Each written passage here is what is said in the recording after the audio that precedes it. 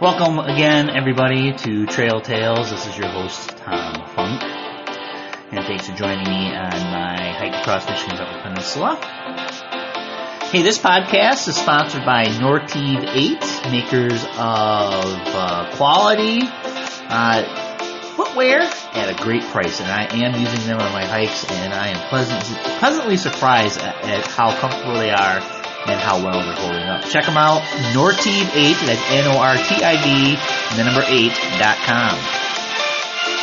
Alright, we are going to continue my hike. We're going to start at Lake Michigan Recreation Area, and we're going to end up at Lakeshore RV Park in St. Ignace with a trip total of 434.3 miles, and that's going to be after hiking 14 miles today.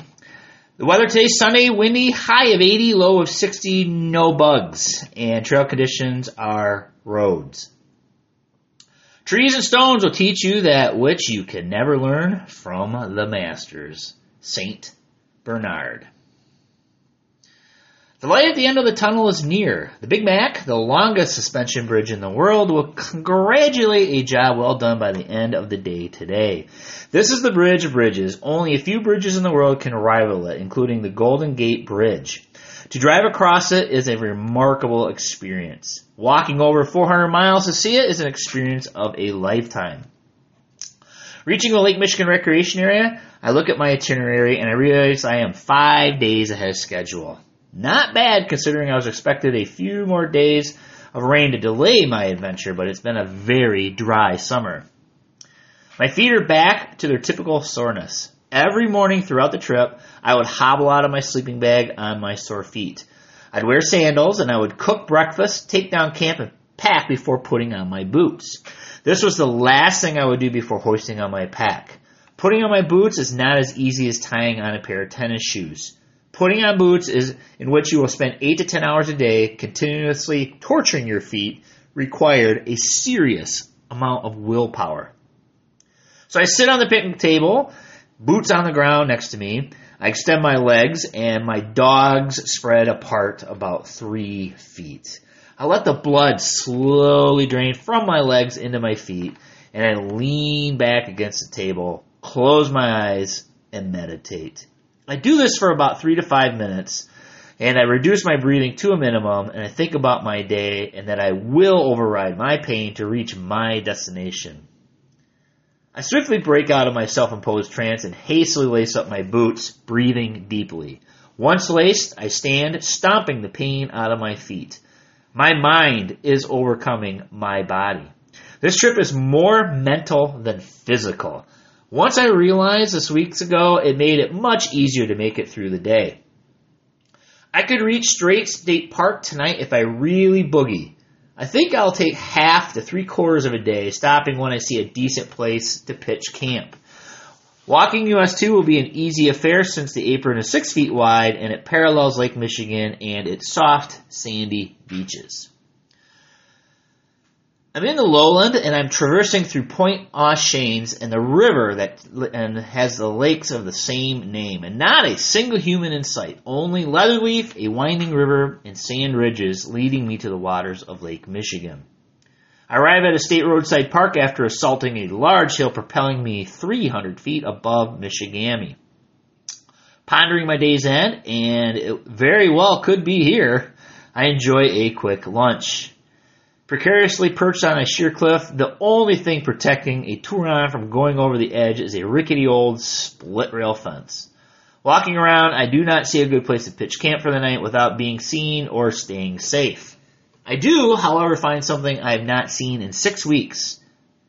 That would be the Lower Peninsula. This is the longest stint in my life that I have stayed away from the peninsula that my mother gave birth to me in, where I was raised, lived, and worked all my life. I'm almost home, and I am glad its older sister, the Upper Peninsula, has adopted me for these 40 days. I am very grateful to be here, happy and healthy. I continue on, and I feel another anxiety attack coming on. I walk down the southeast gradient of the hill, and I have trees obscuring my view of Michigami. I have a premonition, a feeling that the presence of my mother telling me to forge on and that I will know when to stop. Turning the corner going downhill on this wide, sweeping automobile artery, I see a massive steel and concrete structure allowing the upper peninsula and lower peninsula to hold hands in harmony. I fight back the tears gazing at the Mackinac Bridge. Pure wind-driven sands lead me along Lake Michigan and its rocks, trees, and wildlife. The shore has the occasional gull and swimmer. Decorating the highway, jack pines try to make a living on the sand carpeted with junipers. Great Lakes Barren is the habitat, which is a very harsh habitat for many animals to survive in. Because of its proximity to a great lake, ice, wind, snow, and blowing sand deters many a brave animal and plant away from the shore into the more inland protected forests. Walking past Gross Cap, the Mackinac Bridge is now in full view. Named for the Big Cape, this location received its name in 1750 as it harbored explorers canoeing Michigami. Originally named St. Helena for the island about 2 miles out in the lake, it was first settled by a Mormon refugee from Beaver Island, a Mr. Cheeseman. Seems that back in the 1850s, a man by James Jesse Strang declared himself king of Beaver Islands, home to over 2,500 followers of the Mormon Church. Ever since he was young, Mr. Strang aspired to be a ruler that would rival all rulers to live before him.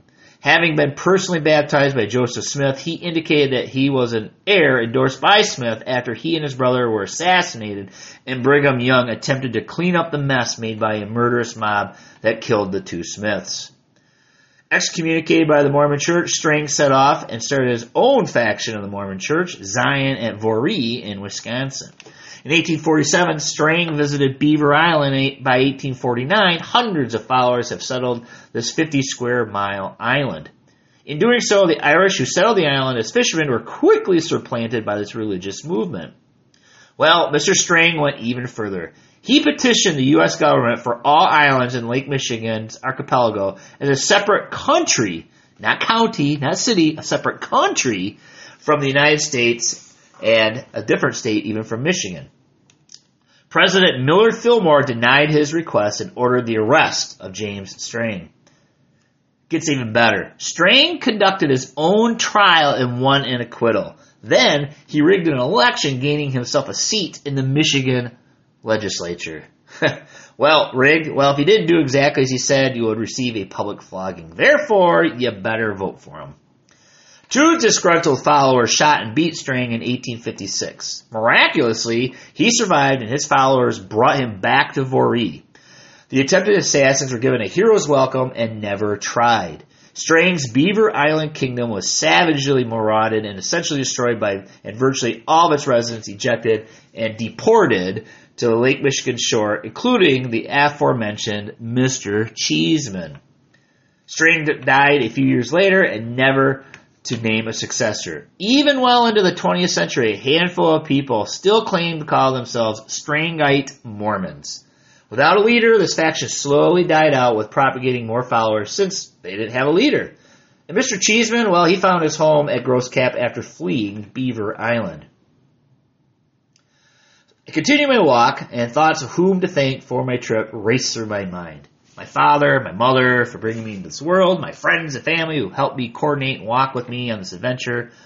I am realizing that I've done it, walking from one end of the UP to the other. It's finally sinking in.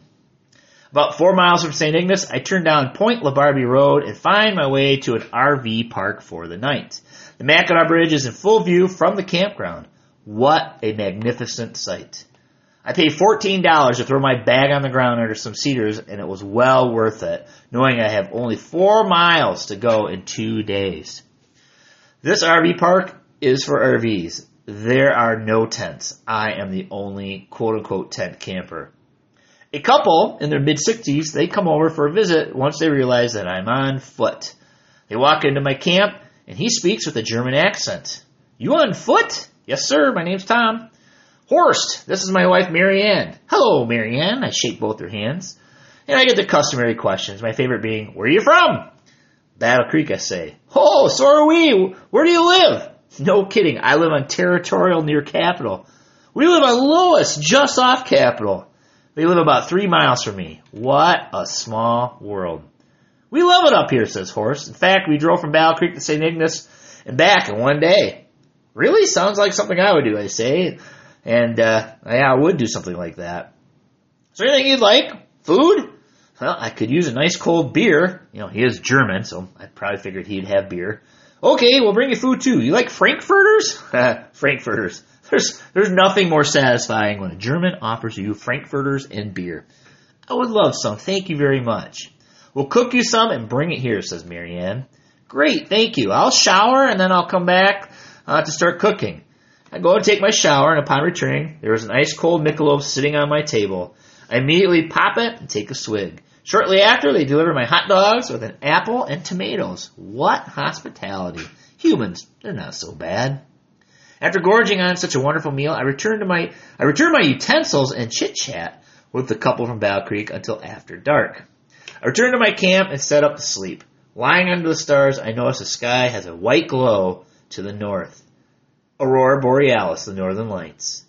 I start my trip with the most amazing double rainbow, and I'm ending it with the most intense, visible, colorful, and interactive display of electromagnetism. Who needs drugs when you have these to entertain you all night?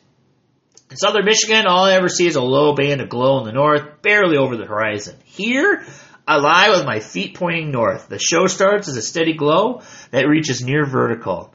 As the performance goes on, bands of light, similar to when you put on a magnet next to a TV, performs a ballet to my weary eyes, making it oh so hard to fall asleep. I cannot do it justice. I can't describe the visual sensation I witnessed to give another person 10% of what I saw or felt. I feel euphoria, excitement, admiration, awe, and my role in the universe as I sit motionless in the damp grass watching the lights. The final act was literally curtains of light worming slowly across the northern sky. Just amazing. Thanks, Mom. Alright, I think we have maybe one day left, and then we're going to be done. So, I'm on the outskirts of St. Ignace. How about that? Thanks for joining me, and if you've listened to every single one of these podcasts, wow, you should get a sticker or an award or something for playing along with me. I appreciate that, and I'm just glad that I was able to get this out of the computer and into a format that people can enjoy.